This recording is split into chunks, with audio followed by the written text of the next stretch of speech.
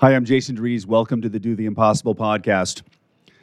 Had an interesting lesson lately, and that sometimes you have to build it the wrong way in order to figure out how to build it the right way. It was a very strange experience. Looking back now, I can see the symptoms were pointing in the wrong direction. We're going in the wrong direction. And of course, I've created success in my business, created financial success, and I wanted more. Let's have more success, more freedom, more money, more time. Let's do that, more leverage. So I started building what I thought was the path to get there. And I've been following that path to get there for most of this year. From a few $1 million in revenue with a target of getting to 10. And if you look into business, you'll typically understand that going from 2 million to 10 million is typically systems. Systems isn't my strength. Never was my strength. I can build systems, but managing systems, no, that's not me. But I realized I needed to build systems. So I started building systems. I started adding complexity to my life. I started adding resources to my life, to my business. I started adding multiple steps and multiple products and even bringing in multiple leadership roles to help of expertise, which seems like the thing you're supposed to do. Grow, bring in resources, figure out where your soft spots are, your weaknesses are, find people who are strong in those areas and let them come in and take over. And that's exactly what I did. And over the course of this year, there's been some interesting signs that I started to experience, is that my free time started to get less. My cash flow started to decrease. My leverage started to decrease. I was doing more work than ever before. And as I'm looking at those things that weren't working, I'm like, okay, well, I'm having less freedom, I'm having less money, I'm having less time. It reinforced my belief that I needed to build it bigger. So I started building it bigger with more effort and more focus and more products and more variations. And I remember clearly I was writing an email to a new one-on-one client of mine that just signed up to work with me one-on-one. And I was sending him an email saying, hey, these are going to be the calls you have access to with Working Me, the Mindset Academy calls, the multiple Mindset Academy calls that, the additional things in addition to one-on-one coaching. And I was talking about, and I started to type out the email and I was confused and I was having trouble communicating what this new client had access to because the level of complexity had gotten so cumbersome. And as I started to look around my team members were starting to get stressed. I called one of my team members and I looked at this person and I was like, oh my God, what did I do to you? She was exhausted, stressed, overwhelmed, like half my team was. So as we were building this next evolution of the business, and I'm lucky, my team is leaned in, they're excited, they want to be here. They believe in the work, they work hard, work incredibly hard. Everyone was getting stress. And everyone's best practices were doing their best. And the leadership experts I brought in, who had expertise in areas I didn't, came in to help me too. And they came in and did exactly as I had asked them to do. Share your expertise, help me build this business. And they started to implement their direction, their leadership ability, their skills, and basically their perspective and their experience, which is exactly what I asked them to do. And it started to create stress for everyone.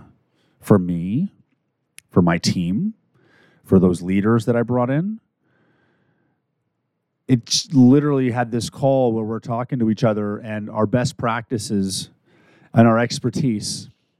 Because when you're sharing your expertise with someone else, you're sharing your years of experience, your years of expertise, you're sharing that. And it literally blew up in our face in this phone call, boom, where we all felt kind of bad afterwards, even though we're all committed to the same goal. And as I started to understand that, I'm like, what just happened? I brought in these resources that I highly respect, who have specialties outside of mine, because I thought that's what I needed to grow Jason Drees Coaching, to get me more freedom, more time, more money, more leverage, because that's one of the things that I wanted. And I realized in the process that that wasn't working. And that what I was actually after was growing revenue required a simplification of all of the stuff. And as in my process of simplifying and realizing that I had gotten away from what got me here, because what got Jason Drees coaching here was Jason doing one-on-one coaching and Jason doing the Mindset Academy. And over the past year, I've drifted away from that, asking my team coaches to take over Mindset Academy and me work with like fewer and fewer clients. And that's generally a strategy as people get a bigger following. And that's good advice that people would give. Grow your business. You work with the more elite clients and your team backfills. And that's a great strategy. And it worked to a certain extent. But it's not what got Jason Drees coaching here. What got us here was me doing what I love to do, is like coach. Was me doing what I wanted to coach people one-on-one in a group. That's what Mindset Academy, one-on-one coaching. And then I started to realize that if I just spent a little bit of time and focus getting more one-on-one clients, the cash flow challenges that had been declining, and now declining is not bad. It was like we're about 90% of last year. But our expenses went up a lot with the hiring. And I realized that if I just get another 10 coaching clients, all my cash flow problems are solved. If I fill this elite client group, the next version of that fixes the revenue too. And it was interesting because prior to that understanding and looking at the simplification of everything, I didn't know where the revenue was going to come from. So I'm trying Facebook ads, I'm trying these videos that I would record for my team, these Instagram videos and all those reels, and that just wasn't me creating like 3 tips to this and 3 habits to this. And even my social media person who I hired, and she's amazing, and I said, hey, pull this out of me. I was resisting that because I didn't like doing it that way. And if you look at all the content I produce, my ads, the things I record for Facebook ads is like the worst content I do. And I was trying to grow the business because that's one way people can grow businesses is based on your business, Facebook ads. And they can work. It requires a lot of time, focus, and effort to dial them in. And it wasn't working. And I think we were breaking even. Sometimes we made money, sometimes we lost. But most recently, the investment in Facebook ads didn't return. And if I had a choice, I wouldn't want to do Facebook ads anyway. I don't like recording those. And the problem that I'd been trying to solve in the business was that my business has grown over the past 3 years primarily by referral. Now, that's a fantastic thing when clients have so much faith in you and trust that they tell everybody. And I'm very grateful for that. And I'm very grateful and proud of the reputation that I've earned.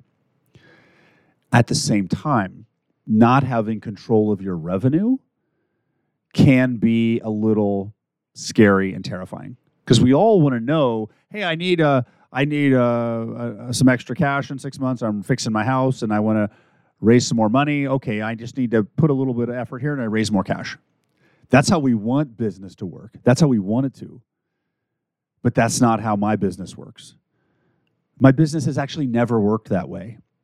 In the 10 years I've been a professional coach, I've never been amazing at generating leads from the front. I've just never been. Even in my sales career, prior to becoming a coach, I was in sales for like 14 years. I was never good at generating leads. Now, bring me into a sale that was already happened, that was already started, I could close anything. But the initial hunting, that was just never me, and it never was. I've always been responding to things, and I've been trying to resolve that, and I've been kind of trying to fight the fact that my business, JDC, is a referral-based business that comes on flow. Now, the work that I do creates reach, and it comes in. And I want more control over that. I want more predictability. But predictability isn't what got me here. And predictability isn't going to be what gets me there. And I realized that the way that my business is going to go from past the $10 million mark isn't from more systems. It's going to pass the $10 million mark by doing more of what got me here. And what got me here is talking. And that's the reason why I started this podcast, is because this is one of the best ways to talk. And actually, I'm really starting to enjoy this, and I'm really trying to do the podcast as an outlet for me.